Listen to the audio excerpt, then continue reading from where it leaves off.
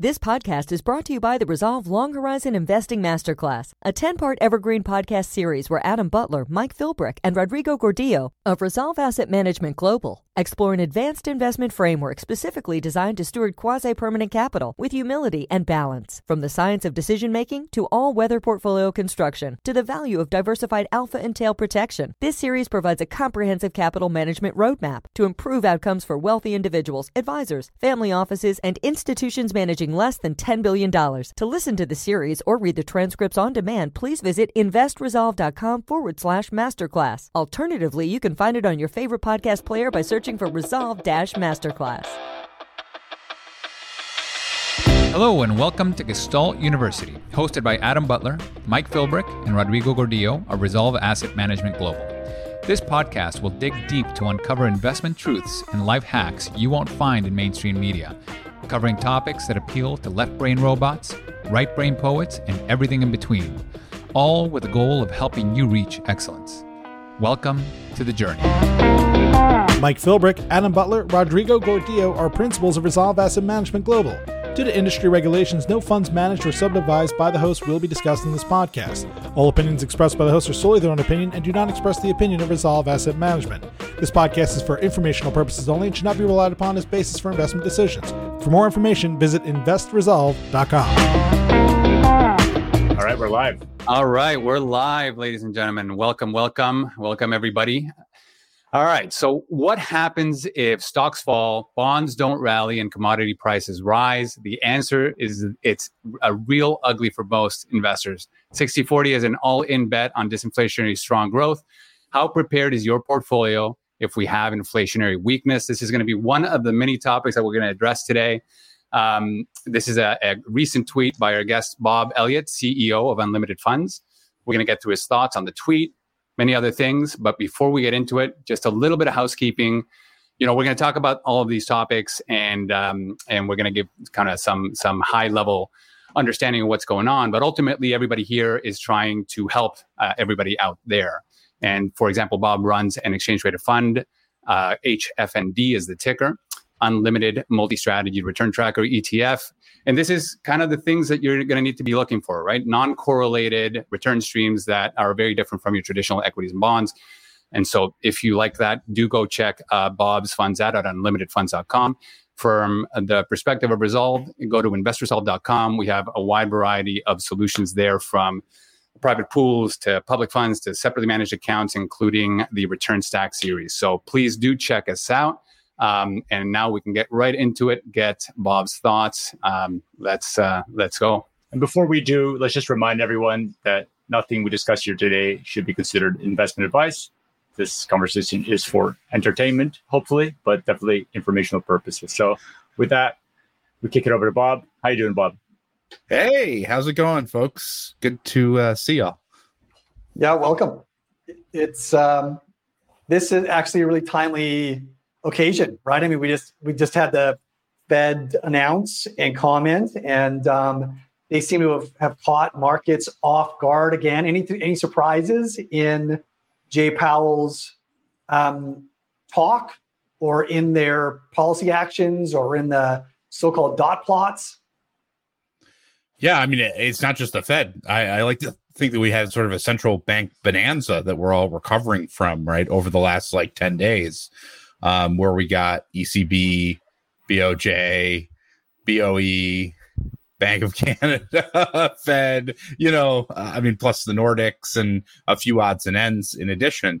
And I think when I scan across basically all of those central banks, I think nearly all those banks are basically at a point where they're saying that they've done enough, that they're not particularly urgently moving to additional tightening. They're much more focused on a wait and see approach.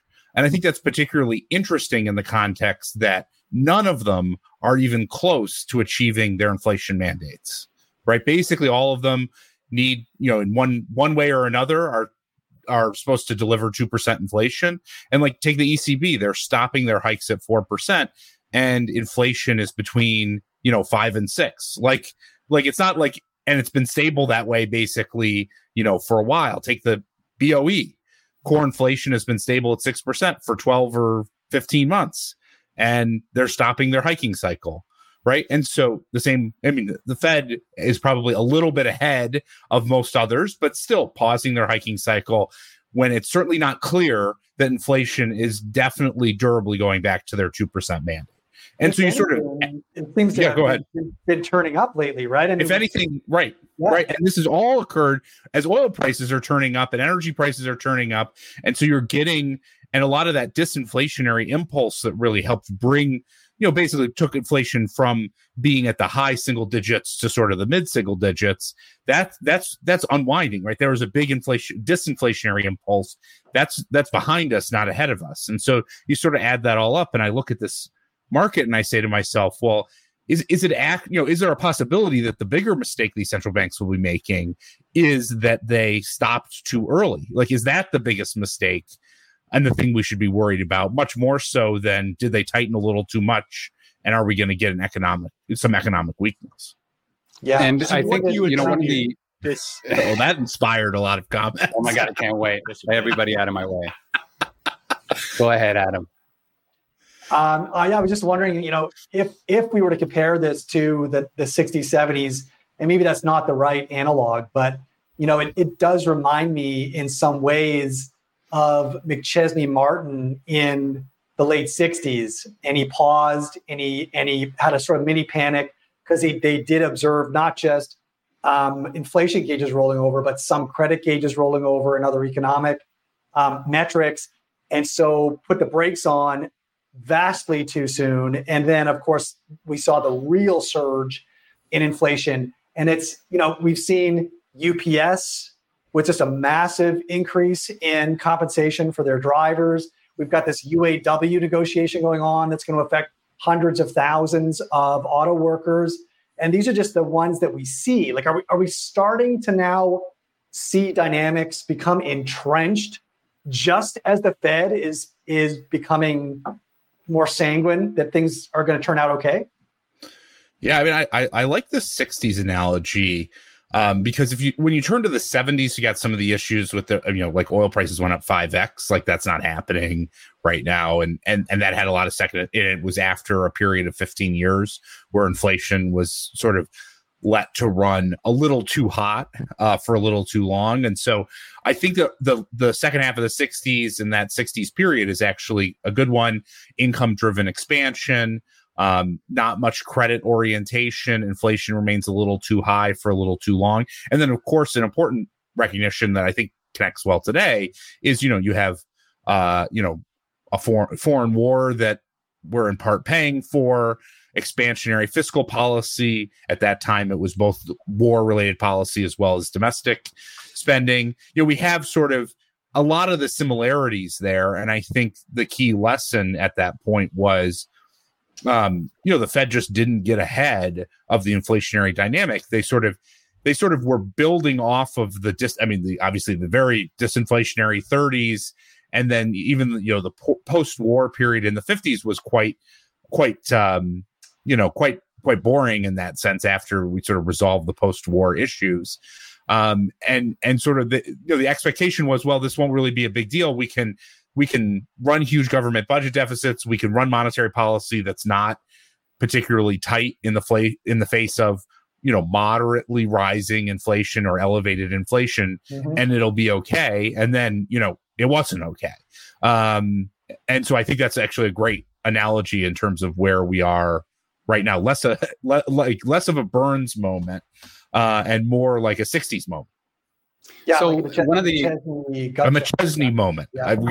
You and I should probably start pitching that on Twitter. See if we can get people to pick that up. It's a McChesney moment.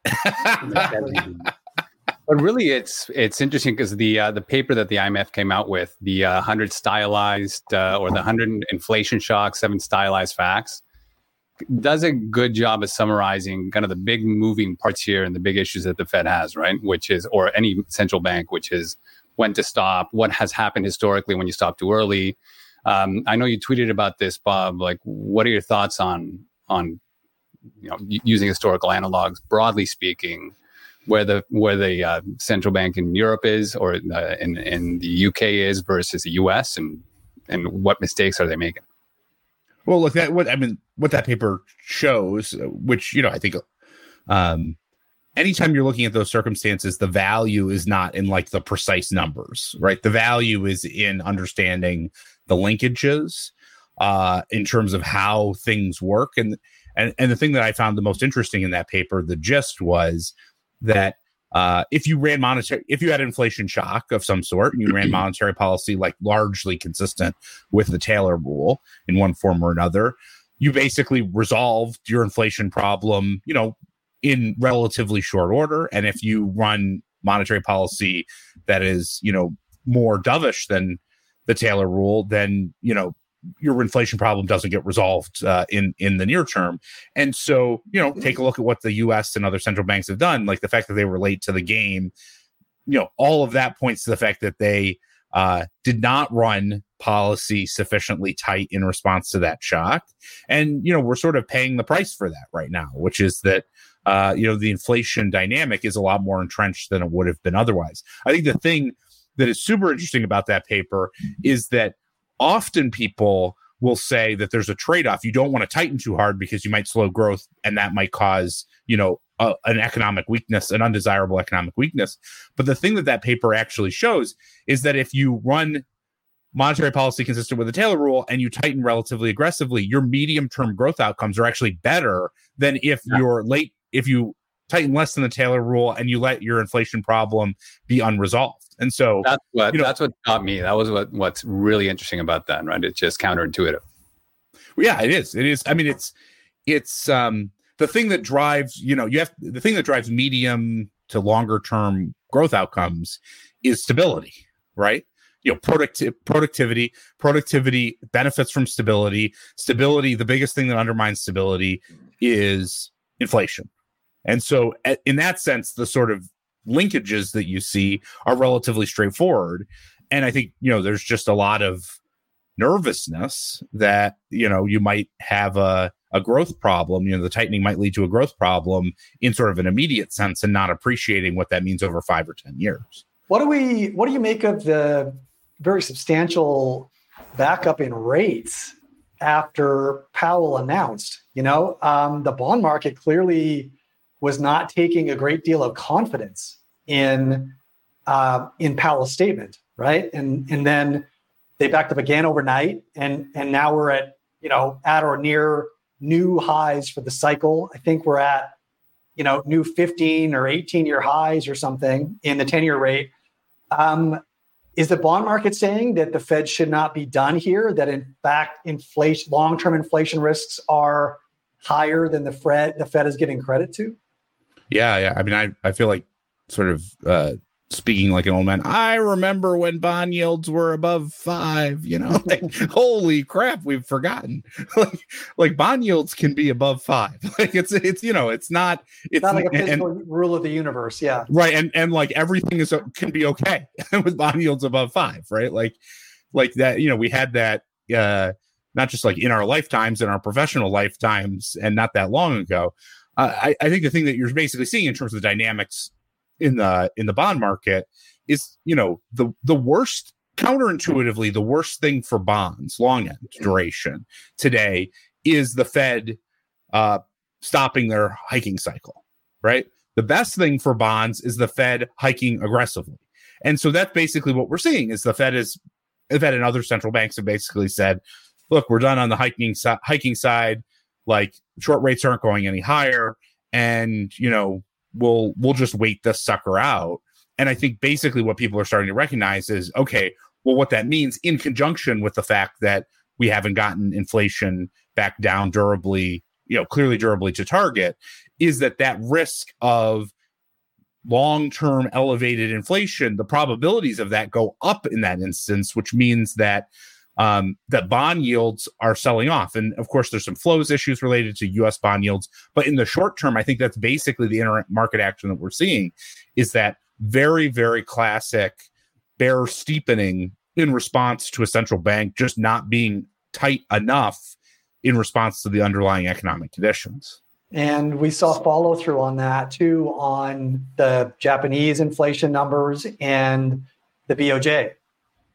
Yeah, I mean the BOJ. Japan's in a bit of a different circumstance. If anything, they could probably benefit from a little bit of inflation, and their inflation problem is, more like in the 3 to 4 range versus, if you look at Europe, you're in the 5 to 6. If you're in the UK, you're in the 6s and above.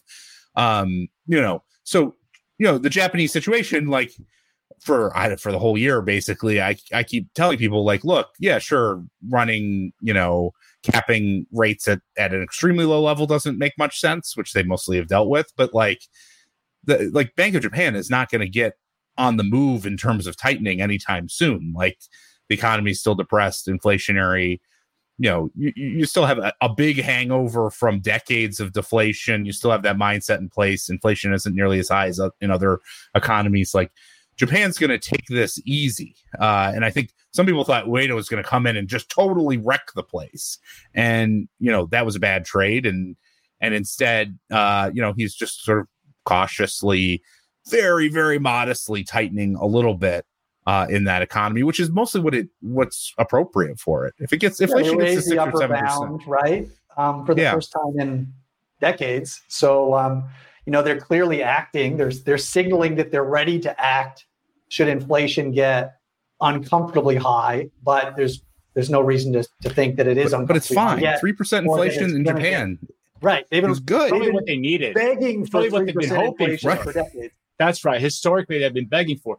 But to maybe double click on the U.S. for a second. So some of the estimates I saw, as per like the Taylor rule of where Fed fund rates should be right now, given all the other variables, would be somewhere in the 7.5% range.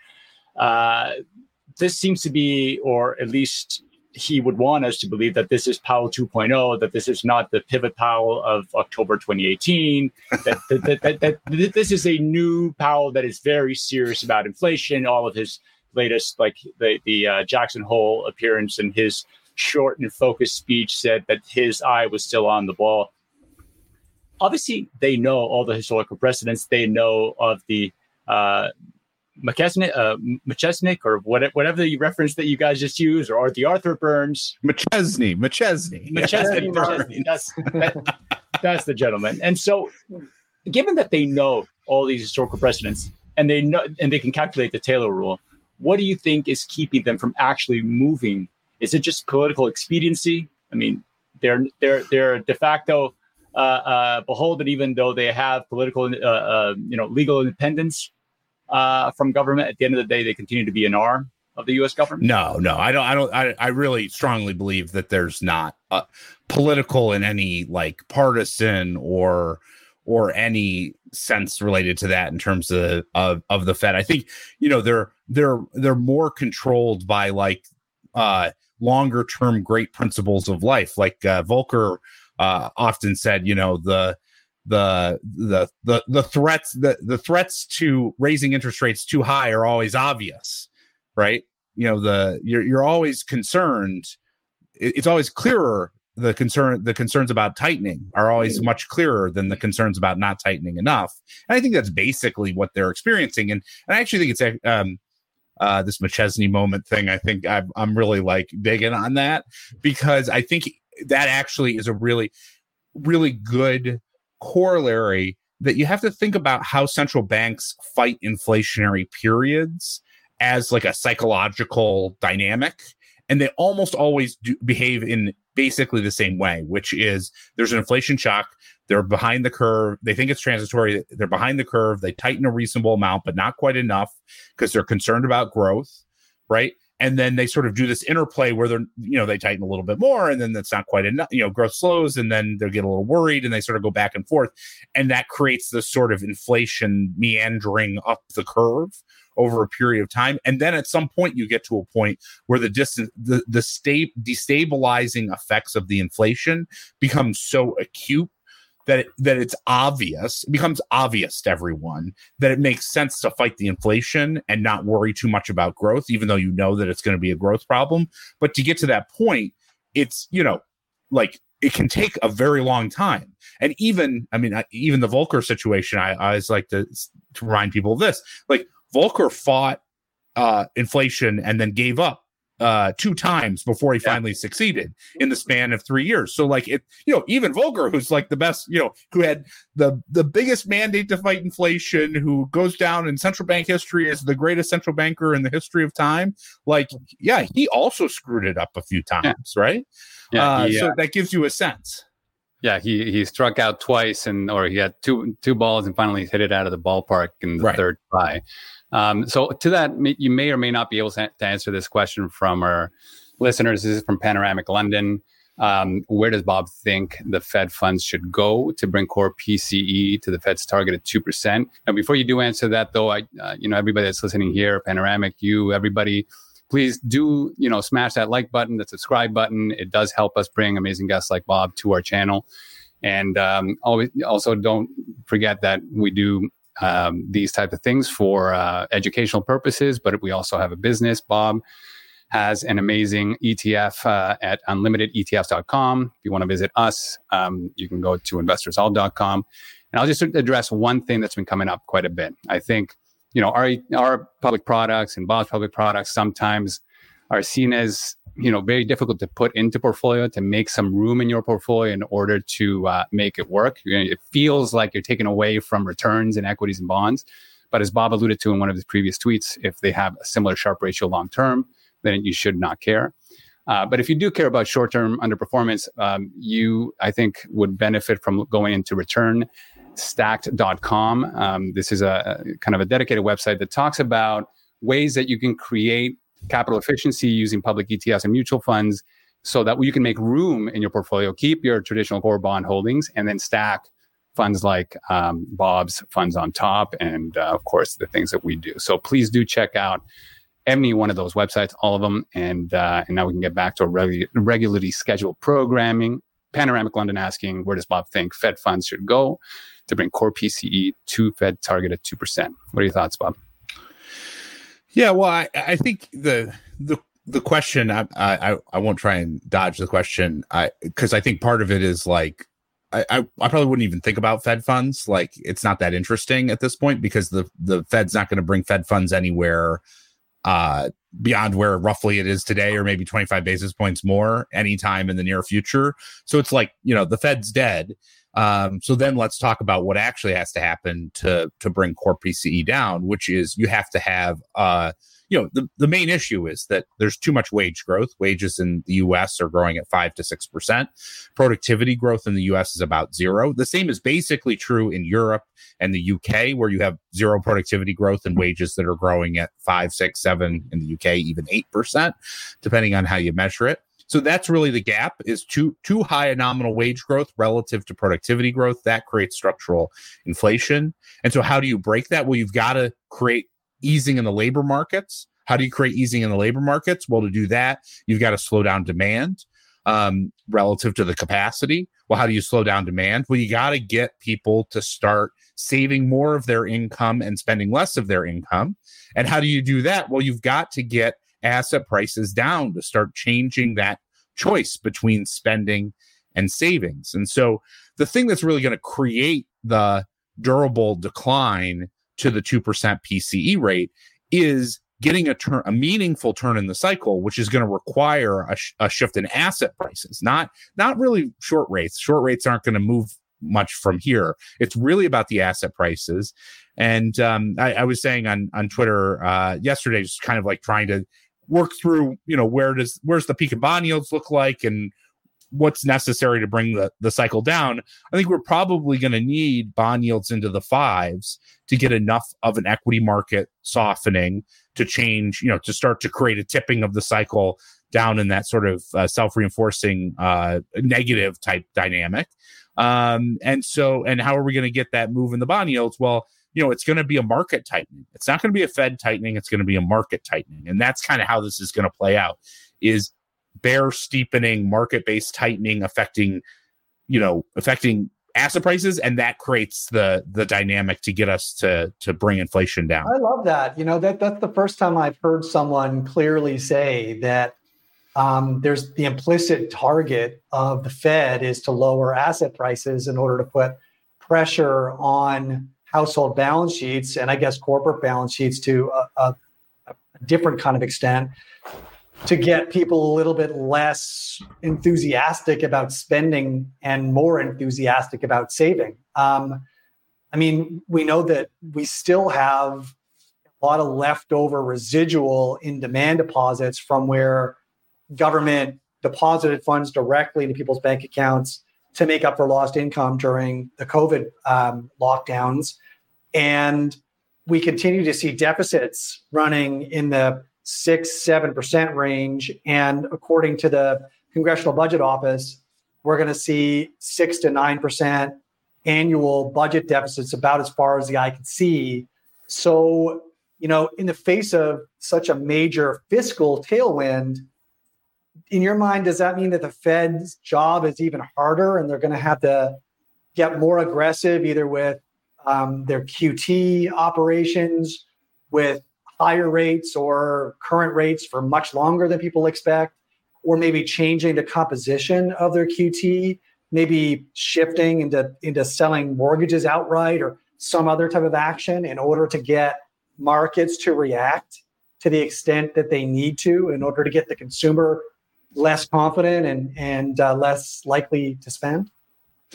Yeah, well, I think in a lot of ways, the Fed being dead also, it goes to short-term interest rates. It also goes to to quantitative tightening. Like, I don't understand why the Fed seems to be having a brain blockage about flexibly using quantitative tightening. Like, those of us who traded through the 2010s, like quantitative easing went up, it went down.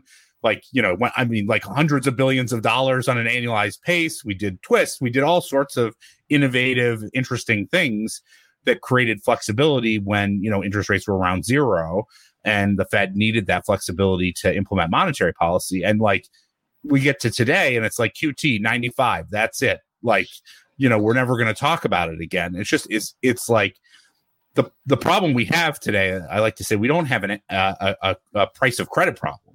Like, price of credit's gone up. People have stopped borrowing, but yet the economy continues to persist. We have an asset price problem. If you have an asset price problem, sell the assets, right? Yeah. Do something more in terms of selling the assets, but they won't do it. And I don't know why. And I think they're just scared of some liquidity thing. And it's pretty bad. This is a real error on their part, not using that flexibly. But what it does do is it means that, in many ways, Janet Yellen is back in her old role. And the reason why I say that is because she controls duration supply these days. She can figure out whether there's going to be more or less duration supply. And she's essentially doing QT over the course of the next couple quarters in a way that the Fed, for whatever reason, isn't doing it. And so I think that's probably how this plays out, a combination of sort of just generalized market-based tightening and then Janet Yellen increasing duration supply from the Treasury is going to create that pressure on bond prices and on asset prices and create that turn in the cycle. And that's kind of, we've seen a little bit of it, and it's hard, these flows from the Treasury are going to be so big that, that it's going to be, you're going to actually have to see the flows to impact the price. No one can front run the magnitude of this in the same way no one could really front run QE when it started. No one can really front run this. And I was reading a tweet earlier today where someone mentioned, talking to a big bond CIO, and he said, there's just too many bonds coming. There's all these bonds. They just keep coming. I can't buy all these bonds. They just keep coming. And I think that's basically, that's where we're at right now. So is the Treasury providing cover for the Fed in any way? Like, Bob, do you think that there's coordinated action taking place here? And could you see the Treasury trying to provide cover to some degree? The Fed has played bad cop for a while. Now there's a change in the preference for duration. Is there a chance, because she sat in that seat and because we have heard central banks clamoring for more help from fiscal for so many years, is fiscal finally heeding the calls? Well, duration supply is picking up mostly because the Treasury is constrained in terms of their ability to not supply duration. And so, I think cover. I mean, is it providing? I don't know. I don't think there's much coordination about that, though, Bob. What do you mean the Treasury is constrained in their ability to not supply duration? Why couldn't they substantially alter the mix of bills versus coupon issuance? Yeah. So, I mean, the first thing is they didn't supply duration because we were at the debt ceiling, right? So, I mean, we were like legally required not to supply duration. And then what happened was, they drew down the TGA and then refilled it with the bill issuance. But now at this point, bills are basically at the and it's not a statutory decision. It's a strategic decision in terms of, bills shouldn't be more than 22% or whatever the number is. Right. The long-term sort of historical precedent. Yeah. The long-term guidance that exists from the technocrats in terms of the composition of the debt market. And so that's really what's happening here is that the government's running, meaningful deficits. They've basically hit their cap on bills. And so now they basically have to issue the duration. And so in some ways, like, I don't want to call it, it's lucky that this is how it's worked out, but it is fortuitous that at a time when we still need some asset price weakness in order to achieve the overall economic mandate of the Fed, the Treasury happens to be supplying it.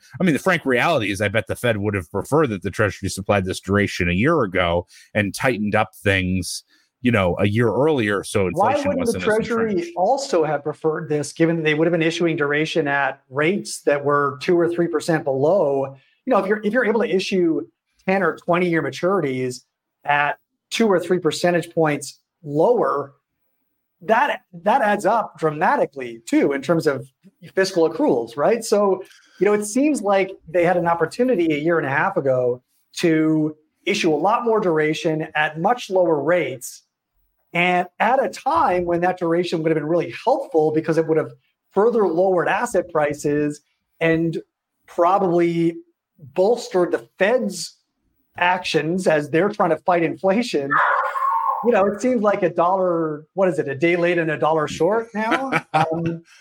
They're out of sync. Well, I mean, what's the real thing? Like there was a time when interest rates were at zero for 10 years, and we would have done a lot better borrowing. This is like the Larry Summers argument, which I always thought was compelling, which is like if interest rates are at zero, like borrow till the cows come home and just build all sorts of productive capacity and infrastructure and all that in the economy. And instead, I mean, this is, like the road outside my house. They're like basically doing some sort of meaningless cosmetic set of work related to the infrastructure bill. And, at a time when the unemployment rate is like 3.5%, like why are we building roads when the unemployment rate is 3.5%? Like what an incredible waste. But that's how at some level, that's how the government works. And, I think what I'd say is maybe not that's how the government works. I think we have transitioned, which is why I think the 60s is a good corollary to a world where we have more proactive fiscal policy than reactive fiscal policy. Those of us, who grew up in the 90s and the 2000s in terms of thinking about these things, fiscal policy was essentially responsive to what was going on rather than and cushioning it rather than proactive. But we have now, a proactive, like second half of the 60s style fiscal policy environment where you sort of have to think about fiscal policy as a proactive force in the overall economy and markets in a way that really until this year, you hadn't had to. It's kind of a rant about zero interest rates and investment, but there you go. Oriented signals are not indicating that investors are starting to wake up to the potential for a much more sustained inflationary impulse, right? I mean, you've got the bond market. The bond market seems, at least nominal rates seem to be accelerating maybe in their recognition, but we still see long-term inflation market-based long-term inflation expectations stuck around that sort of high 2, very low 3 range. What's it going to take to see those expectations budge? I mean, the market, the market, and particularly, let's say, long only bond managers, it feels a lot like 2011. Now, I don't know, 2010, 2011. I don't know how acutely that is in your mind, but the reason why I say that is at that time, obviously we're having a deleveraging environment, which was different from a more traditional cyclical environment. But nonetheless, you had basically V-shaped recovery keep getting priced in to the short rate market, right? It's like actually the greatest trade of all time was like long bonds against that V-shaped recovery, because we essentially had an L recovery, for a really long time, right? For 10 years. And so it feels a lot like that, which is like at that time, investors in their whole careers had only known basically cyclical down, cyclical up, cyclical down, cyclical up. In the same way, sort of bond investors today kind of only know 2% inflation, right? They only know sort of a negative correlation between stocks and bonds and a 2% inflation number. Sometimes, people ask me why is breaking even inflation just stuck at 2%? And I say to them, well, I think the answer is that the modelers just typed in 2% and hard coded the number in the Excel. Like they forgot that it could possibly be different. No, let's pull on that thread. Actually. Yeah, no, let's pull on that thread on the tips, because you hear these commentators talking about how tips have quite a low predictive power historically for actual inflation, and it really is just a non-arbitrage relationship. And so, do you subscribe to that? Do you find tips a compelling way to forecast inflation, or are you on the camp that tips are just another instrument and variable to gauge what currently would be the break even, but not necessarily a strong predictive variable for forecasting inflation? Yeah, I mean, I wouldn't use tips and break even inflation implied by tips to forecast inflation. At all. It's an asset market. It's a tradable asset market, and you can start to think about what drives those assets and what's priced in. It's very useful to understand what's priced in. That's very, very useful to do that, and you can trade against it in the same way. You wouldn't necessarily rely too much on the short rate curve to tell you exactly what was going to happen to monetary policy, because certainly you wouldn't in the last 18 months. Because how many times is the short rate curve going to think that there's going to be 400 to 600 basis points of cuts and then get disappointed? I mean, you'd think like a toddler would learn after 2 or 3 times of this that their expectations haven't come true. But now, I guess those short rate traders still think that still keep hoping for the cuts to come along. It's a misinterpretation of these variables, right? If you think about it, that there's a liquidity component to tips, and that signaling mechanism was broken to some degree, to the extent that tips became target of QE at one point and became part of the Fed's balance sheet. But so when you look across the asset class landscape, what do you think are the most egregiously mispriced asset classes versus your expectations for inflation? So maybe bonds are starting to catch up. Do you think equities are catching up? They've been selling off for a couple of days, but they seem to be still, pretty high versus other historical periods with inflation. And then if you can bleed into the a commentary around commodities, if that makes sense. Yeah, I think right. Well, I was going to say, I think if you look across assets, where are the biggest mispricings? Well, I think we've got we still have a meaningful, a very low term premium, something I was writing about yesterday. And, we're probably still 100-ish basis points below what sort of even like kind of a normal-ish term premium is that we should expect along bonds. And that term premium, it's very important because it kind of affects everything. Like, it's the reason why 5-year tips look better than 30-year tips. It's the reason why, bills look better than 10-year bonds.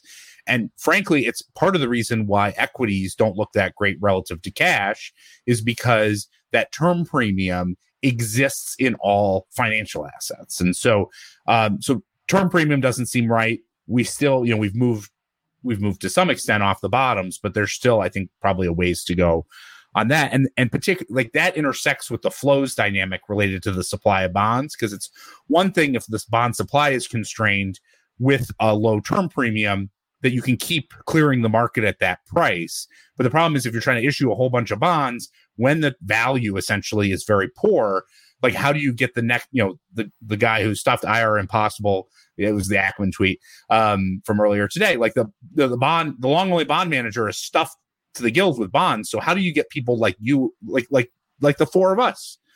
When are you going to buy bonds, right? Yeah. I'm not interested in buying bonds now, but I'm going to need to buy bonds, if they're 5.5, I'm certainly, interested in the market. Anyway, that's a long, I meandered off your original question, which I can get back to if you want more. I do want to take this step by step because I think a lot of the times when people who follow you and Bridgewater and, everybody that looks at markets and then what's priced in, they don't understand how you price things, right? Like, what do you mean it's not priced in? There's a price that's out in the market that's supposed to be correct. And there's the price that I believe to be true. So you mentioned a couple of interesting things. You said term doesn't seem right. So let me try to translate, and then you can tell me where I'm wrong. When you say that, you mean like relative to history, the price of like term premium should be X. And right now it's X minus that, and we need to get back up to that long-term average. Am I right in the first assertion?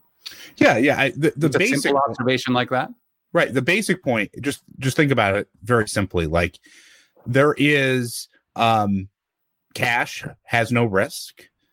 Lending your money out has risk, even against a person, an entity that will for sure pay you back. Right? There's interest rate risk, and so in order to do that, and you're parting with your money for some period of time, right? And so you'd expect to get more in the future than you get today if you part with your money and you lend it to somebody. Yeah. That at some level that's a very simple observation, yeah. But what that means is, okay, so how does that work? The yield that you're getting on cash necessarily is lower than the yield that you should get on longer dated instruments, because you'd expect to get a higher yield to incentivize you to lend out your cash for that term. Now, of course, you have to think about that in the context of what is the expected path of cash relative to those long interest rates. And so it's not just like literally the yield curve defines what that looks like. But if you start to think about like, okay, well, we expect maybe a very modest easing of monetary policy. So the expected forward yield of cash is still pretty elevated, frankly. And then what you look at is those bond yields that are trading at 100 basis points below cash. You start to say to yourself, well, it's, what am I getting for giving my money for 10 years? And the answer is not much. In fact, maybe even negative, a negative return still at this point. Okay, and so let me no. I just want to qualify. I just want to make sure I understand. So that's one thing, right? That's differential, and now we also have the added element of there's a bunch of supply coming in from the Treasury and other places, right? So, like, is this? There's one thing to say that it's undervalued. Equity markets have been overvalued for a decade. The other thing is, when is it going to be a catalyst in order for that to turn around?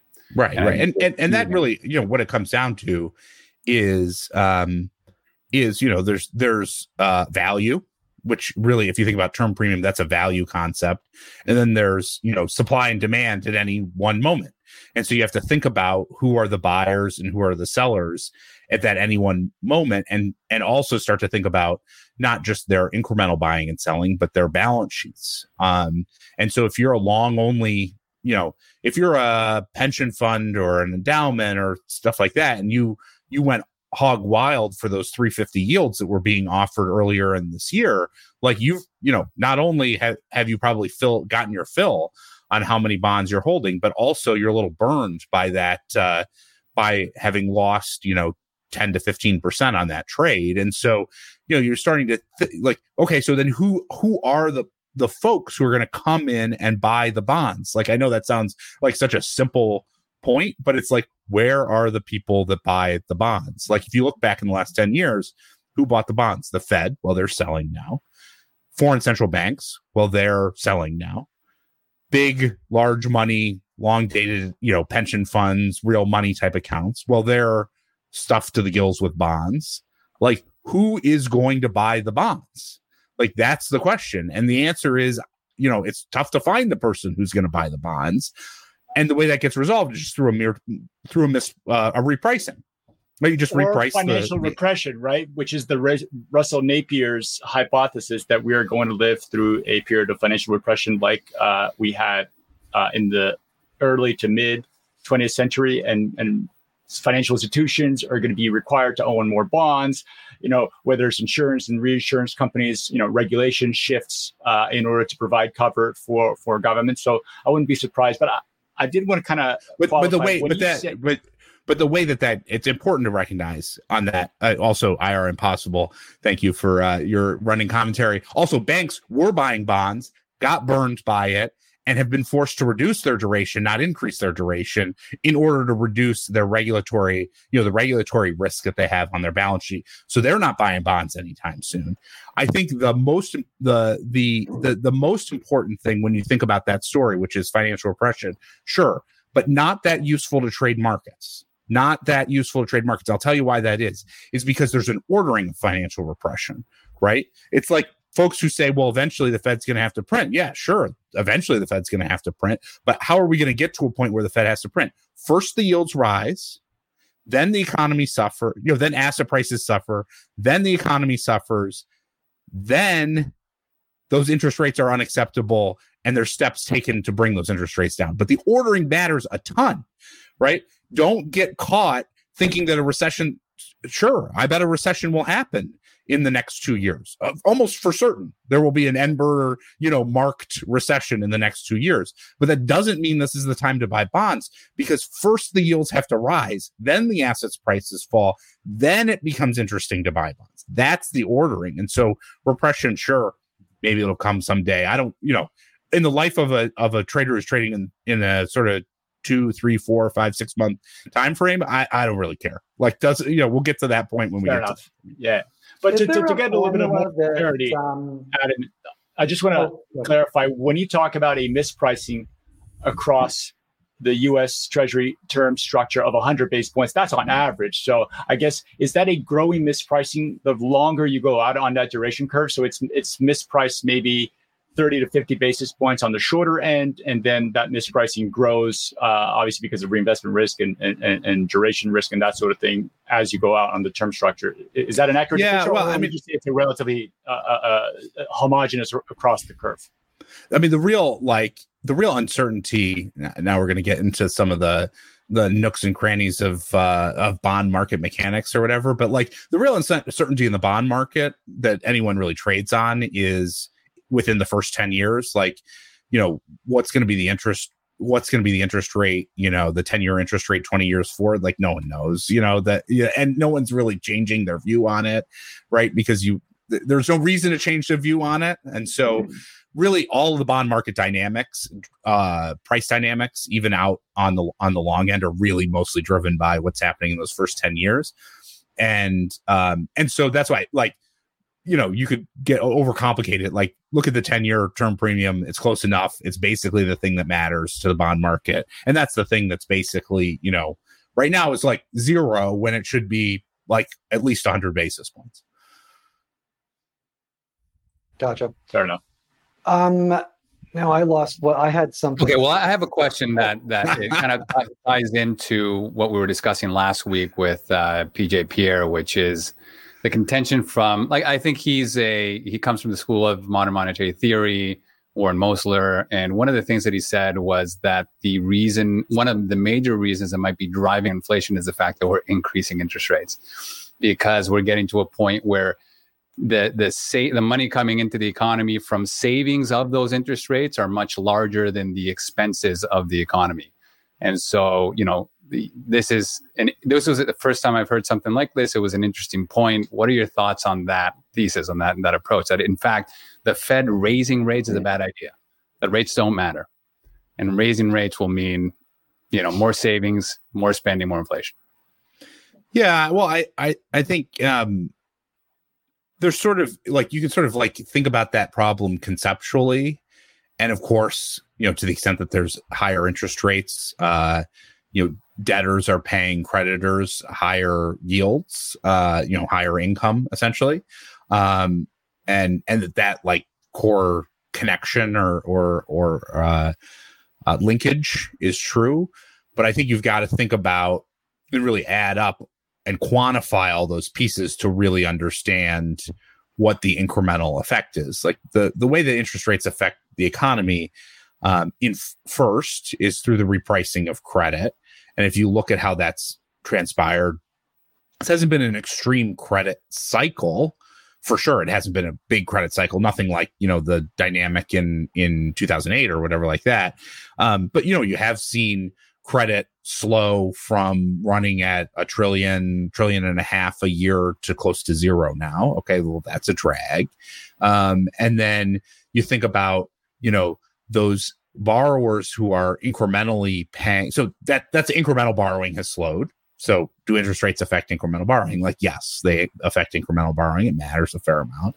If you look at what's going on with the debtors, like on the margin, debtors are paying higher interest rates. It's taking a little bit of time because a lot of stuff was termed out and fixed rate and all that stuff. And what do you get there? Well, like essentially the way that works is that debtors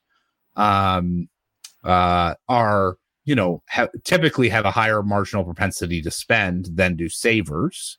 And so while it's true, you might have you do have a transfer of higher payments from debtors to creditors, given the fact that the creditor's marginal propensity to spend is typically lower on the margin, even if it's a dollar for dollar transfer, that's a growth negative rather than a growth positive.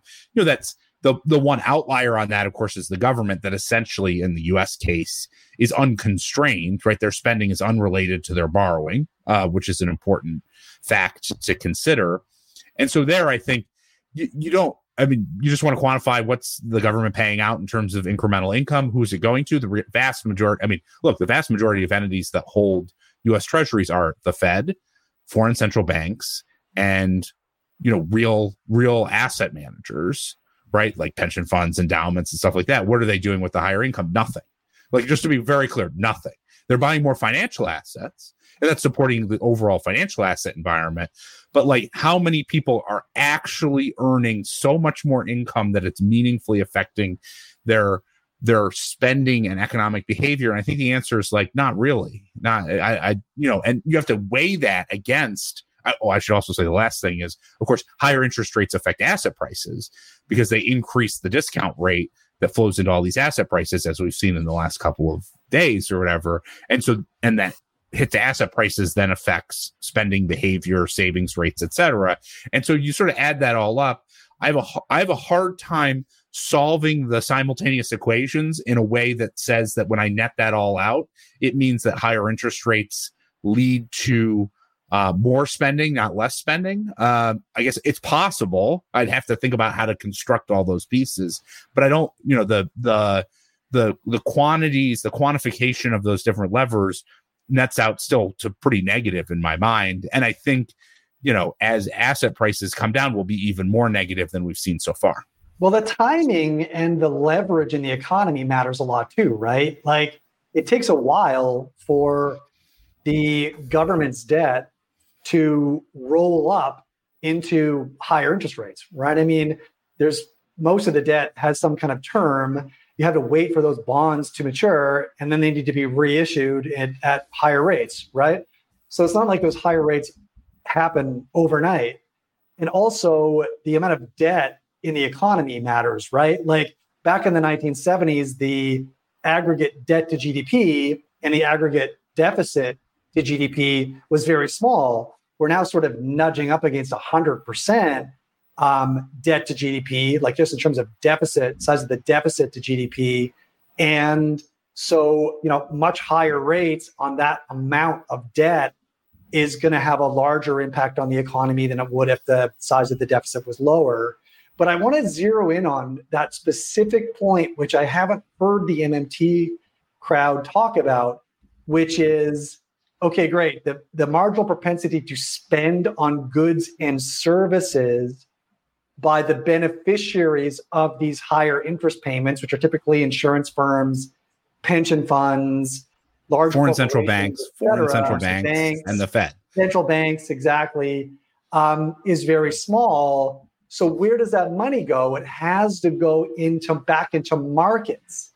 So tying back to your point about the fact that a core factor in the slowing of the economy needs to be the lowering of asset prices in order for consumers to become less confident about their savings situation and therefore shift some cash flows from spending into the savings pool.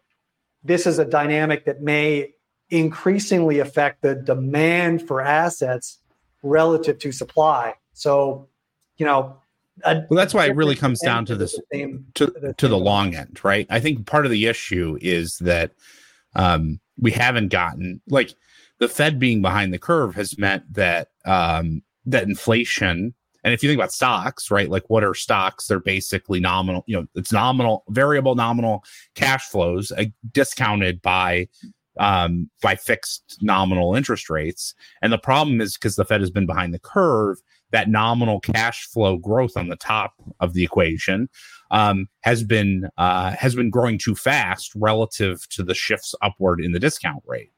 And so the result is that even though, rates have been rising, they just haven't been rising enough to offset that top line growth. And so that, it's not precisely that way because stocks are down a little bit, but like the big picture sense is like, in a traditional recessionary environment, what happens is the interest rates rise a lot relative to the incremental rise in the top line cash flows. And that's what creates the asset price hit. And you see that in the intermarket action. Like, why did, like bond yields go up 10 basis points, long end goes up 10 basis points yesterday. And what do you see? You see stocks go down, 200 basis points, and long duration stocks are even worse. Like that's how you get this resolved quickly, is not by sort of persistently being behind the curve, but those rates start to move ahead of the curve faster than that income growth happens. And that then creates a circumstance where you start to see the asset price declines. And that's kind of been the problem. We see that happen in the short term. We saw that back in 22, and it was a little bit more sustained. But in 2023, we've continued to see a major, like rates are substantially higher today than they were at the end of 2022, but so are equity prices, right? So we aren't seeing that effect be sustained in the equity market, right? The equity market continues to say fiscal policy is way more stimulative. Nominal growth is way higher and more sustainable than people expect. And so I'm going to price higher earnings out a lot further, and that's going to cause me to raise my multiples, right? And obviously, there's just enough supply of liquidity to create that demand for equities, right? Yeah, well, I think a big part of that in that equation is typically in a credit-driven cycle, the rise in interest rates would cause credit to compress so significantly that it would create a drag on spending. And this cycle, we have something very different, which was initially a government transfer-driven and then an income-driven cycle, which means, like, if you think about it, income growth for lower quartiles is growing at 6, 7, 8%. Interest rates have not risen that much relative to 6, 7, 8% income growth. And so that's the basic problem, is the income growth, the nominal income growth is too high. And that's what's now financing the situation. Like, I understand that the government is running a reasonable deficit, but its impactfulness mostly occurred when it created a bunch of fiscal transfers to help bridge the gap to basically cushion the gap between the inflationary impulse and the point in which income growth could catch up. But today, there's no government transfers. Like, where are the government transfers? They don't exist. There's a massive investment, through the Inflation Reduction Act, and we're investing in a bunch of infrastructure projects, demanding lower and medium skilled workers. You're talking about the guys on the side of the road who are, fixing the storm drains or whatever. These are typically, blue collar. They're not necessarily bottom decile, but these workers have very high propensity to spend, right? So, these are the recipients of the kinds of stimulus that the government is currently engaged in. Yes, it's not as direct as the fiscal transfers we saw during COVID, but it's still hitting the, going to take that extra income and use it to either, pay down debt, or which we know they're not doing because we've seen, savings rates collapse, or turn around and consume. Right to your point about the fact that it's an income-led consumption boom, and part of that income-led consumption boom is being funded by fiscal outlays for investment. Arguably, really good, smart policy, right? Investing in at least some subsectors of sustainable, higher productivity capital, right? But it's having this effect.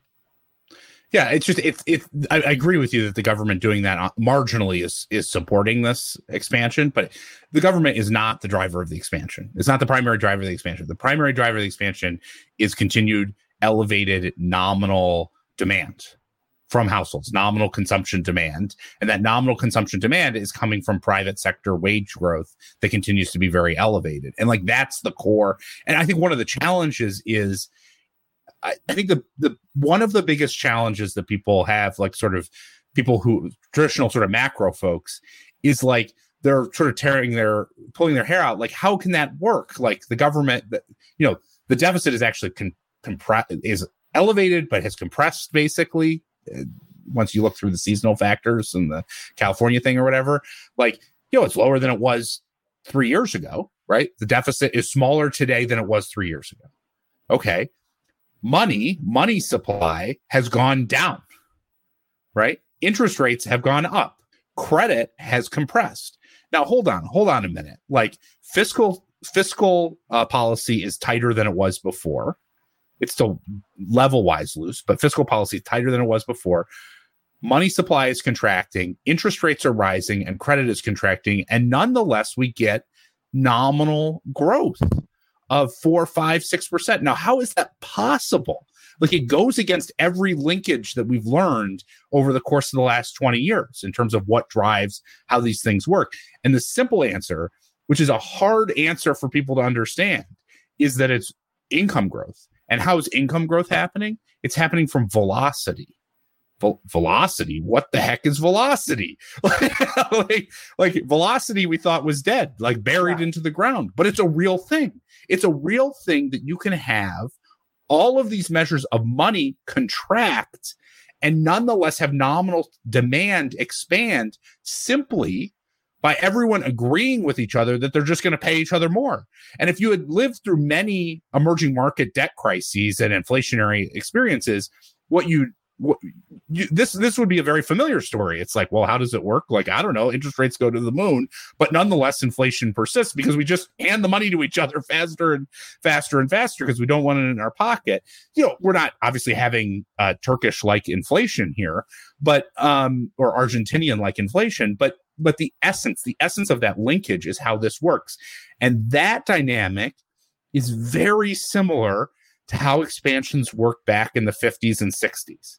And that's why those periods are so interesting to think about when you're thinking about the dynamics and the linkages that are going on right now. They're really the things to study because those were income-driven, velocity paid for economic expansions. It's just, anyone who's seen that before is dead. The way that the economy is traditionally supposed to work, right? This is the actual economy that we set out to build, where you've got workers who earn a decent wage, feel confident and therefore willing to spend, build a life, buy a home, start a family, right? This is the sort of positive feedback mechanism that creates a middle class and global prosperity that we haven't really seen in the last two cycles at all, right? So I think that's why. Right.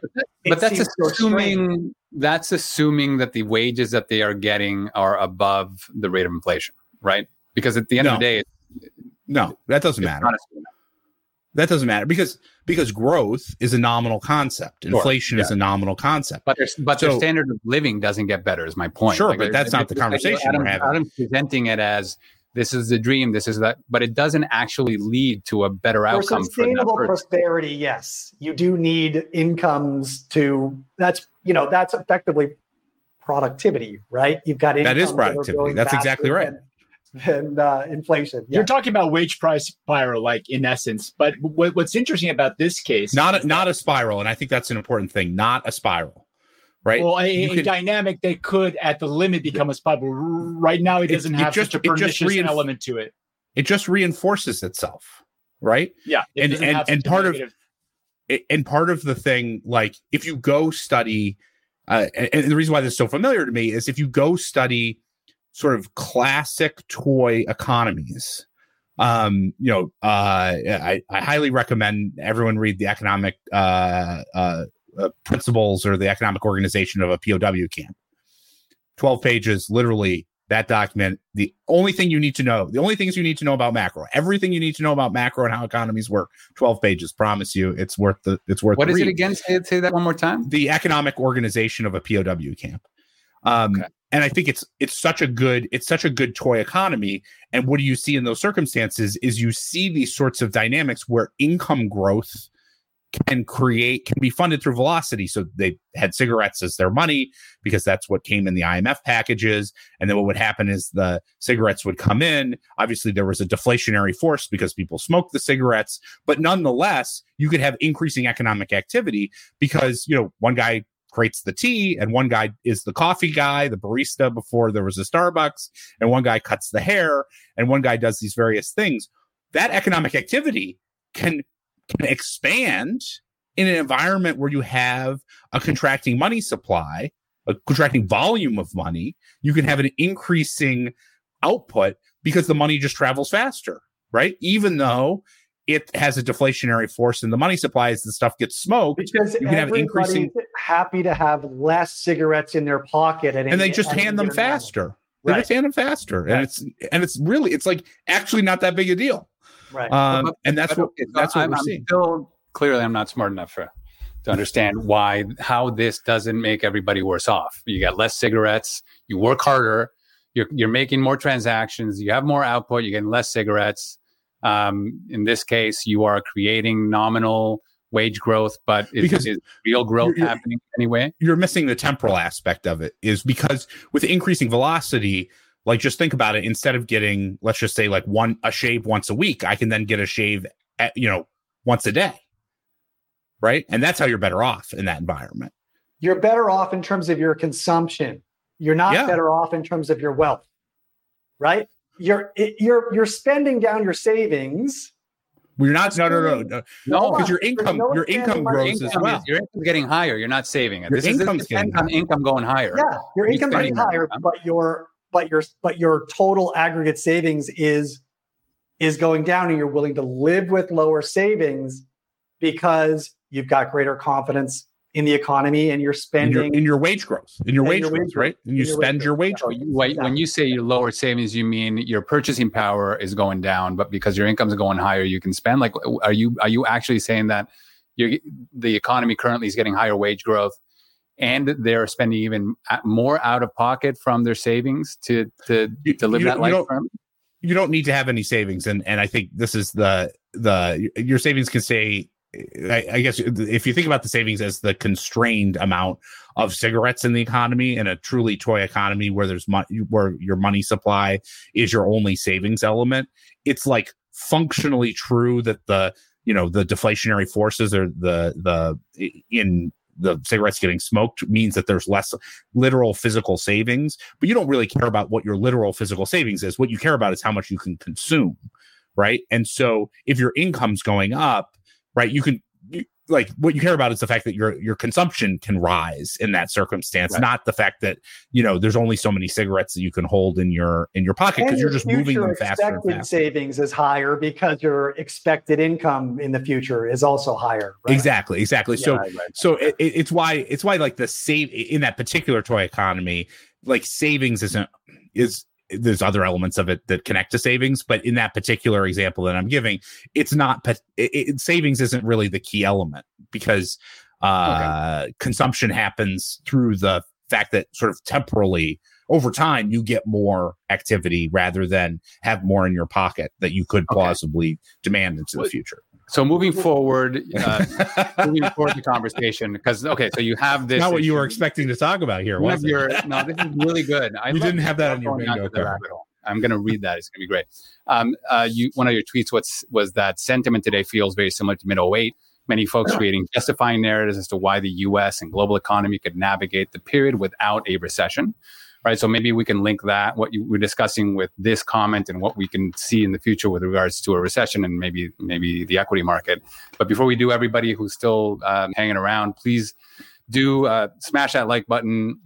Make sure that you're subscribing to the channel and follow Bob here, Unlimited Bob, right? Bob Unlimited? Bobby Unlimited, right there. Bob E Unlimited on Twitter. But yeah, Bob, let's get into that part. Why does it feel that way, and what can we do? What can we do to kind of understand the impact of the economy in reality, to the impact of the economy and maybe the stock market? Yeah, so I think when you're trading financial markets, what you want to think about is what's priced in, and then what do you think is likely to transpire relative to what's priced in order to have a view on which assets look good and which assets look bad. And I think all too often people forget the priced in part of it because they think just, and the last 15 years haven't been that helpful because most people think on a momentum basis, right? They're like, well, I think growth is going to be strong, so things are going to look good, et cetera, et cetera. And I think we've sort of lost our touch of saying, okay, let's have the discipline, start with what's priced in. So let's talk about what's priced in right now. Like what's priced in today is 12% earnings growth in 2024 and 13% earnings growth in 2025. 25% earnings growth over the next 2 years. That's for the S&P 500. Okay, well, so that's what's priced in. Now, what's likely to transpire? Like 25% earnings growth coming off of what is a very late cycle environment and a significant amount of monetary tightening that's occurred is certainly would be an unusual outcome. I mean, not an impossible outcome, but an unusual outcome. And remember, in order to be indifferent to stocks, you have to see that earnings growth not just like come in right at that 25% over the next 2 years, but it has to beat, right, in order to hold stocks in that environment. And so when I look at what's going on, I think we've gone to a point, I guess it sort of peaked about 8 weeks ago or so when I think it was right when that Atlanta Fed GDP now kept printing at 6%. And everyone's like, the U.S. economy will never slow down again. You know what I mean? It's never going to slow down again. There will, we had surveys of investors that said like 80% of investors said that there will be a no landing, soft landing type dynamic. And like, the possibility that we get no landing, soft landing is certainly not zero, but it's not 80%.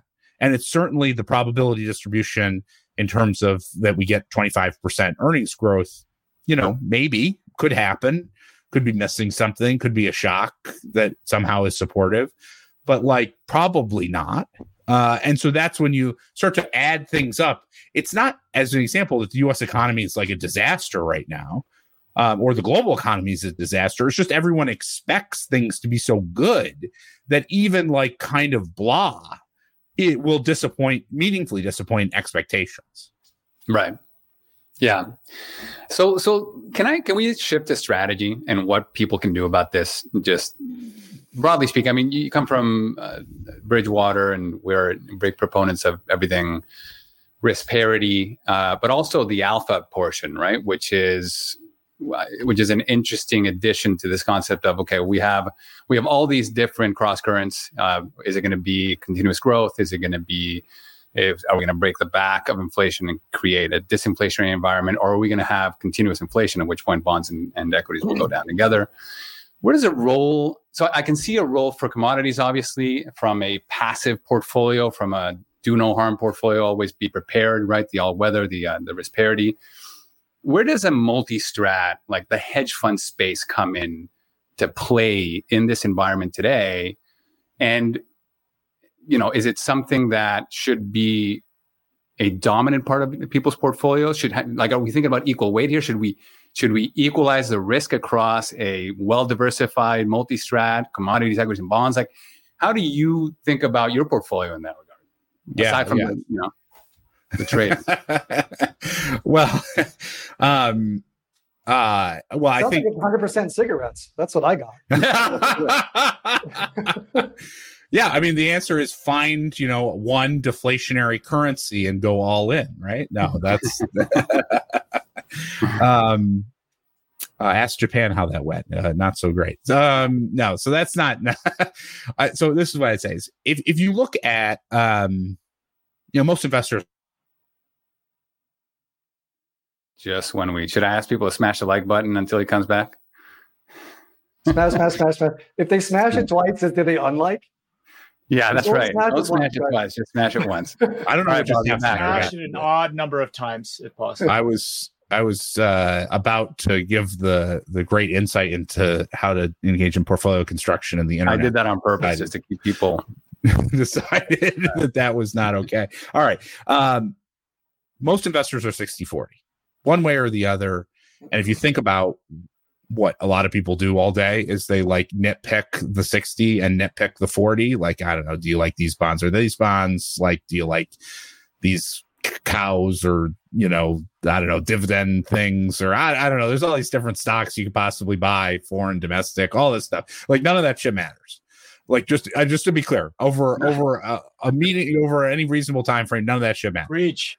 Okay. So let's start with that point, which is 95% of the attention goes to things that make no impact on your portfolio over any time frame that you care about as a saver. Okay, so then let's talk about the things that do actually make an impact. There's 3 things that can make an impact on your portfolio, a meaningful impact on your portfolio, if you hold 60-40. The first is gold. The second is diversified commodities, and the third is diversified alpha strategies.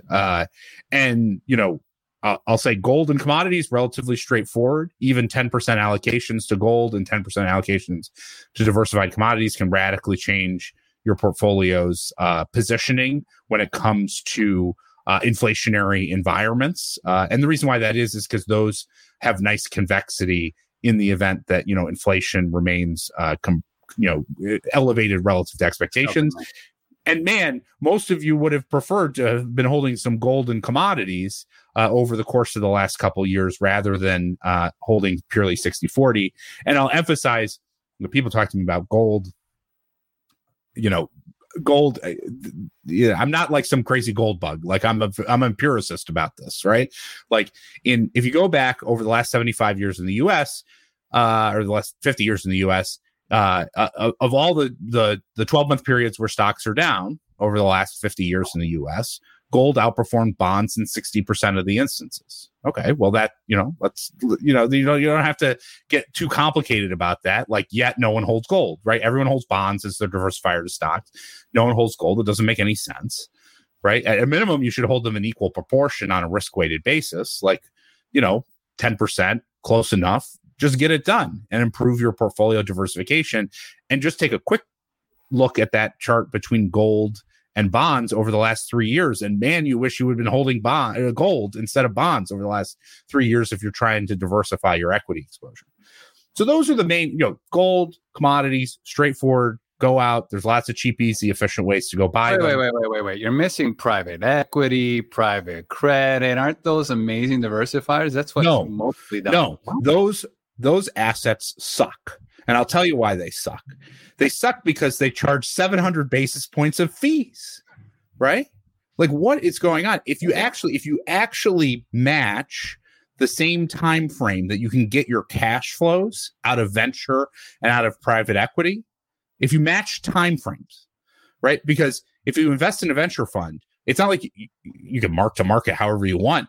At any quarter or days, who cares? Like, you can't get your money. So let's talk about 10-year time frames, right? Because that's the time frame that you get your money back.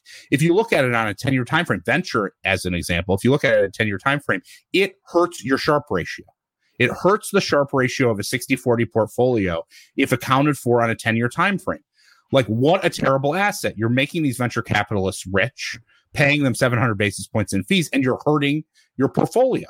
That is crazy that you would spend your time investing in it. Not to mention you can't get your money out, like the liquidity option. Money, it's complicated, convoluted. There's obscurity. You don't know what the fees I get it. That's why you put everything in private credit. Oh, man. But you're forgetting the volatility laundering benefit that you get from a behavioral aspect that people love to hold these assets. And why advisors and allocators love it is because the lack of mark to market and the illiquidity is actually not a discount, but rather a premium behaviorally. Sure. Yeah. I mean, the question is, how much does it cost? I'll tell you, at 700 basis points, I'll give you a different option. Just open your brokerage statement once a year, once every 5 years, right? And then you can save the 700 basis points that you're paying to make the private equity guys, wealthy. Like, that's a very efficient way to do it. Have a capital call every 5 years that's large enough to fund your retirement. Yeah, right. Dealing with all those cash. You're not going to convince anybody of any of this. So let's okay. You were at so gold, commodities. Now let's talk about diversified alpha. Now I think alpha is very interesting because there's a lot of alpha opportunities that are out there, and like when you look at hedge fund managers as an example, there's lots of good hedge fund managers that produce alpha, and on average, the hedge fund industry has before you start talking about fees, has returns that are better than stocks, half the volatility, a third of the drawdowns. Okay, that's a pretty good set of returns. And one of the things that's really interesting, so the question is not like, is alpha a good or bad thing? Alpha is clearly a good thing. The question is, how much do you pay for the alpha relative to how good the alpha is? And the problem with most alpha strategies is the managers basically take all the alpha for themselves. And, you're not that much better off. And so if that's the case, if you can, if the alpha costs too much, then it could be there, but then it gets eaten away and the manager takes it all and it's not worth putting in your portfolio. And so the truth of the matter is most investors would benefit from not even talking about alpha at all because it's not going to make sense for them. But if you can access cheap, diversified alpha, that's when this starts to get interesting. And in particular, I think the thing that's very interesting that I've been thinking a lot about lately is how do you think about creating balanced alpha, right? Because alphas emerge at different points in a cycle, different points in an economic cycle. There are different opportunities to generate alphas. And one of the challenges that many investors have is they might find a return stream like managed futures, which has nice, convexity to their overall asset portfolio. But in, 3/4 of periods, it kind of sucks as an investment strategy. And that's because in 3/4 of the periods, the circumstances are not consistent with generating meaningful alphas there. So how do you actually create an alpha portfolio that you can live with? How do you create the diversified alpha portfolio you can live with? And I think that's a really interesting question, which is, you can't do it if you're holding funds because they cost too much and because you can't agilely move between the alpha strategies as you move through the cycle. But as we increasingly get these alpha tools, these alpha indexing tools that exist, we could start to think about how do you package those alpha indexing tools together. First, the outcomes are much more knowable because they're indexes rather than individual managers, which have huge dispersion. So the attributes of those alphas are much more understood. And then what you can do is you can start to put them together agilely. You can shift between them in a way that takes into consideration that there are certain times where certain alphas are more effective and there are other times when other alphas are more effective. And that is that's the cutting edge like that. And if you could put that in a portfolio, you could do a hell of a job for people. Well, now you're talking about. Ooh, I got some interest on this idea. Bob, when you say funds, you mean private pools and hedge funds where you're getting monthly liquidity or quarterly liquidity, and that's why it's difficult to shift between one and the other. And what you mean by these indices is you mean kind of indices that one can replicate and put into an ETF wrapper, like you've done we've done a similar thing. Certainly anything replication, go to Bob's site. We've also done a paper called Peering Around Corners, how to replicate trend following managed futures, which is kind of, if you're interested in knowing how that game works, there's plenty of stuff out there. But I think what you're saying, Bob, is not only is it good to diversify across those alphas, are you also saying timing those alphas is interesting? Timing or those alphas. Doing an equal yeah. Okay. And I think there's two steps. The first step is how do you create balanced alphas, which I think that is, because I think the challenge, I don't have to convince you guys that managed futures is a good asset to have, is a good alpha to have in your portfolio. The question is not, is it a good alpha or not? If you could, only look at your brokerage statement once every 10 years, it would be a great asset. I'll just buy the asset, stick it in there. Don't stress about it. The challenge with it is it underperforms for periods of time, right? And has underperformed for meaningful periods of time. So people, like insurance, give up on it right before it really pays out. And so you have to understand the behavioral aspects of these things. And so part of what you can do to help improve the behavioral aspect is by creating packages of alphas that are more reliable than, and what I call the sort of balanced alpha approach, which recognizes that, as an example, if you took, say, 25% macro, 25% managed futures, and then on the other side of that, sort of like a portfolio of equity long short and fixed income and emerging markets and stuff like that, and you put that you take that as a balanced alpha concept, right? That is much more reliable. It's about twice as reliable as managed futures.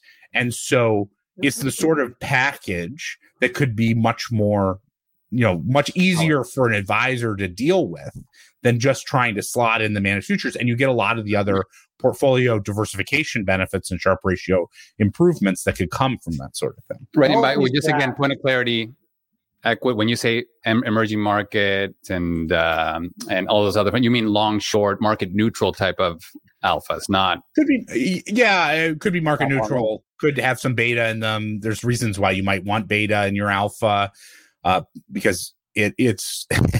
now I caught his eye on that one. There's reasons why managers have some beta in their alpha, and the reason why that is because beta is positive expected value. And so if you're creating beta is a form of alpha, right? If you think about it, so they're not timing beta most of the time, though. From what I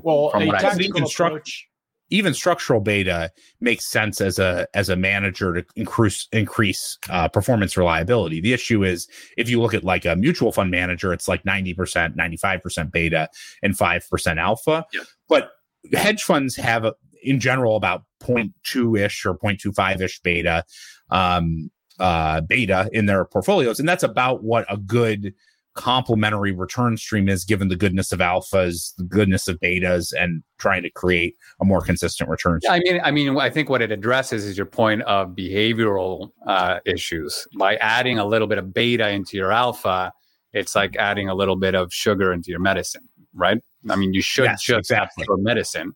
But right. It is a little more palatable, right? Yeah. But it's not from a practical point. No, you're done now. What are the things that has troubled me though over the last decade or so is the fact that hedge fund correlation to equities has increased substantially, even while the beta has gone down. And the reason for that is that the vol has also gone down, right? So beta is a combination of volatility and correlation. So you have low beta, even if you're 100% correlated with equities, you can still have a 0.2 beta if your vol is 20% of equity vol, right?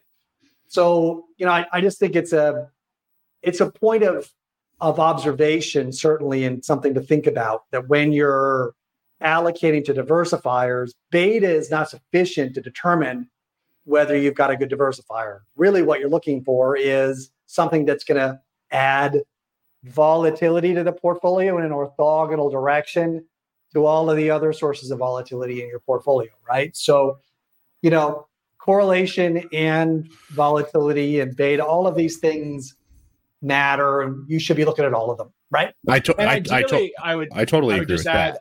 rolling correlation that varies over time, right? A rolling correlation that's not static, but rather that it's, if you draw the correlation against trend following, that it varies because you're drawing some of your returns from trend the same way that you're drawing some of your returns from equities, bonds, or commodities, or even currencies, right? So for a well, same for equity, long, short, right? The good thing about market neutral is that, in theory, vast majority of the time, except when you've got these sort of weird liquidity shocks, by definition, they're going to have zero correlation to equities. There are some other strategies like that as well. You can do that with managed futures and other strategies too. But anyway, this opens up a whole can of worms. No, but I feel like we're gonna get to our third hour here on structuring alpha portfolios for those of you who aren't too hammered already to. Raise your glass. Just give me some beer emojis if you're still sticking around. Okay, so one of the things that I tweeted recently that there's too many individual investors, advisors, small pension plans, and small corporate plans that are dying to run their portfolios like the foundation, the Yale endowment, like the Yale endowment, right? Which is kind of really overweighting privates and really overweighting these obscure type of funds rather than taking advantage. And overweighting equity risk in general, which is all and so they're trying to replicate the endowment portfolio when in fact what the endowment portfolio lacks is a mandate flexibility and portfolio agility, something that the average investor does have a lot of. And so the question is, given that the smaller investors have those two things, mandate flexibility and portfolio agility, if the behavioral aspect wasn't that big a deal, how should they be thinking about weighting their equities, their bonds, their commodities, and their alpha in an ideal way? Like actually forget about the 60-40 and having to keep and giving 10% to alphas. Like what is the ideal weighting across those things? If we just think about those as 4 buckets. Yeah, well, I think it goes to basically how do you think about the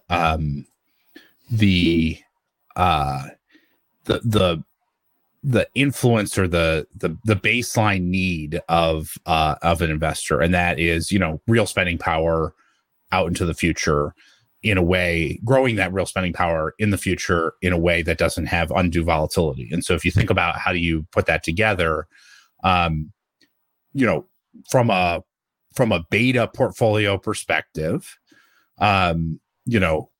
it's probably no surprise to anyone that I'd probably start with like a risk parity type framework, because I think, that has good reason why you'd believe that it should be more diverse in terms of a different set of economic environments. I think its primary limitation is it's pretty inefficient, particularly in environments where there's elevated inflation, which leads to tighter monetary policy than would otherwise be expected to occur. And so taking that risk parity and then tilting it towards diversifiers for elevated inflationary scenarios like commodities and gold, I think is really important, because the thing that ruins an investor is not, the thing that ruins an investor is your assets go down, inflation goes up, right? Like that's the thing that really screws you. And if that's the thing that really screws you, then then you got to tilt towards inflation protection. And that is a big deal. Not only does everyone hold 60-40, like it would be better if you got over to risk parity, but no, don't go far. You have to go farther than that, right? Than risk parity. And then what you want to do on top of that, that's sort of your beta portfolio, your structural portfolio through time, et cetera. And then I think from there, my 2 thoughts would be you want to put in some trend, structural exposure to trend. It doesn't have to be, a 236 asset, highly sophisticated, crazy type trend following strategy that, the most sophisticated managers are running. Like you can take the 4 assets that we talked about and just run a 1x12 and it's probably good enough, and agilely try and move, or buy some of these ETFs that are great, right? Just buy the ETF, put 10% into it, 15% of your portfolio into it. Great. And then take the rest of that. Assume it should be clear, assuming that you can handle the fact, the behavioral aspect of it, that you'll stick with it through time. And to be clear, all of this, like holding gold, requires behavioral aspects, like how many gold kind of sucked from 2012 to 2002 or to 2022, 2021, right? Kind of sucked, but you had to stick it out because then you got the benefit relative to bonds more recently. So a little bit of trend helps you navigate, helps you get that sort of tactical allocation into the portfolio. And then I think a diversified or a balanced alpha, which, deserves, 20% of your portfolio, because you don't want to get overweight on alpha because it might work, it might not work. And, beta is cheap and reliable and pretty certain, more certain. Alpha is typically a little more expensive and a little less certain. So, you don't want to get over your skis in terms of betting the farm on alpha. And so that's sort of like, you put that together and you have the possibility, like relative to 60-40, to meaningfully reduce your real drawdowns with a portfolio like that and meaningfully improve your sort of Sharpe ratio over time. There's no reason why you can't have twice as good a Sharpe ratio and, half the real return drawdowns that you're expected to experience with 60-40. That's awesome. With some of those. Thanks, Bob. That's it. Show's over. We're done. Perfect. So the only thing I'll add to that, because what happens when we have that's exactly where I thought you would go, and where I think most investors just think if they have the emotional fortitude to be different. So there's a few divergent personalities here, I'm sure, that might be able to attack that. But the real issue always becomes once you put those three things together, volatility collapses so much that it becomes such a boring portfolio that it's tough to stick to when you're seeing the S&P 500 and your neighbors having a 30% year, right? So I think when you create a much more diversified portfolio, you straighten out that equity line. You also oftentimes reduce the absolute volatility and possibly the absolute return momentarily relative to the things that you care about, right? That's why I kind of I wrote this blog on simple investment game plan, which people can go see at unlimitedfunds.com. Which, kind of is like my ideal portfolio for one with meaningful intestinal fortitude. But what I kind of like, if I'm talking to an advisor, I was talking to a bunch of advisors at Future Proof last week. What I like talking to them about is like, look, let's not get over our skis on how to do this. Like, let's do a couple simple things. 10% in gold, 10% in commodities, 10% in diversified alpha strategies. What do you get out of that? You can get a 50% improvement in your Sharpe ratio, a meaningful reduction in your drawdowns, a meaningful improvement in your real return risk that exists, and you're still over 90% correlated to 60-40 on a monthly basis. Like just do that. Because at least you're moving in the right direction and you don't have all the pure risk. There's better ways to do it. There's crazier ways to do it, right? But I totally get if you're just, you're advising, $100,000 clients in, in suburban Atlanta or something, that maybe you don't want to, to go all out away from the 60-40, and you want to get something with a little less pure risk. And you can go a long way with doing relatively simple things to improve the allocation. Yeah. And also just to finish this up, I think you're right. I think we need to ease people in. I also wanted people to know what the full jam looks like. And then ultimately the fact that now with the concept of return stacking, you can actually continue to get that alpha and beta return of your portfolio, but really stack a lot of these alphas on top of your portfolio. If you don't know what I mean, I'm not going to get into it now. Just kind of go check out, just type in return stacking, you'll be able to see it. But this is a kind of an exciting time where the issue of making a this or that decision is kind of moved away. Now we can make a bit more of yes and decisions, right? You can buy an ETF out there that is 50% equity, 100% equities, 100% bonds. You sell 10% of your equities, 10% of your bonds, replace it with a ETF. Now you've made 10% of room in your portfolio to buy funds like the Bob's funds. And in essence, once you X-ray that, you'll be able to get your equity and bond back, and then add a little 10% on top of the alpha. And then you get 100% of what you wanted and a little bit of that medicine. So very exciting times for diversification, I think, in the public sphere. A lot of exciting stuff with the alpha stuff. I can't wait to see what's coming down the pike for you on the timing of these alphas, Bob. I'm sure that something's percolating there. Yeah. That's where we're going. Is this idea balanced alpha, tactical alpha? Thinking about these things in the context of the drivers of the alphas, because that's the thing.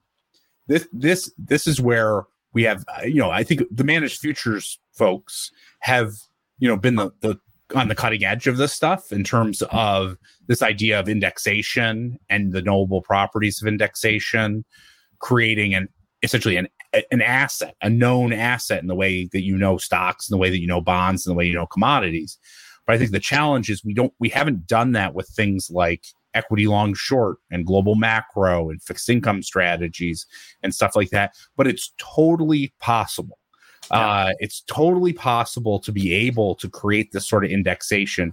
And once you index and you can understand the properties, then that opens a whole world, opens the whole, low cost indexing of beta totally changed the way that we thought about portfolio construction. Think about a world where we can low cost index alphas, right? That is an incredible opportunity. And obviously you could probably tell by my tone what gets me fired up about where things are going. We're just as fired up as you, Bob. Awesome. What a great episode. Well, thanks, Bob, for your time, on all the macro stuff. Again, just if anybody needs to follow Bob, Twitter, you do an amazing job there of educating the world about how to think about macro, even macro guys that have been talking macro their whole life. Totally agree. One of the top 2 or 3 accounts on Twitter. 100%. If you really want appreciate to see what's going on. Yeah. At Bob E Unlimited, take his. I think you still have it. Your tweet pinned there of how you taught people at Bridgewater how to think about macros. So I'd recommend people look into that, and also go visit Bob's website, unlimitedetfs.com. All right, with that, I'm going to thank you for taking so much of your time for us today, Bob. We had a no problem. I love talking about this stuff, right? So. This is the fun part of now we're going to hang up and talk about more fun stuff for the next 2 hours, right, Bob? Exactly. This time we're going to drink up the beer. Next time, I promise you'll hear more of Richard, who was, uncharacteristically quiet today, but he was crowded out by Rodrigo's enthusiasm. I'm not going to say. All right, guys. Thanks so much. Subscribe. Have a great weekend, everyone. Have a great weekend, guys. Thank you. See you all later. Thanks for having me. Thanks, Bob. Stick around, Bob. Thank you for listening to the Gestalt University podcast. You will find all the information we highlighted in this episode by visiting investresolve.com/podcasts. We also encourage you to engage with us on Twitter by searching the handle @InvestResolve. If you're enjoying the series, please take the time to share us with your friends through email or social media. And if you really learned something new and believe that this podcast would be helpful to others, we would be incredibly grateful if you could leave us a review on iTunes. Thanks again, and see you next time.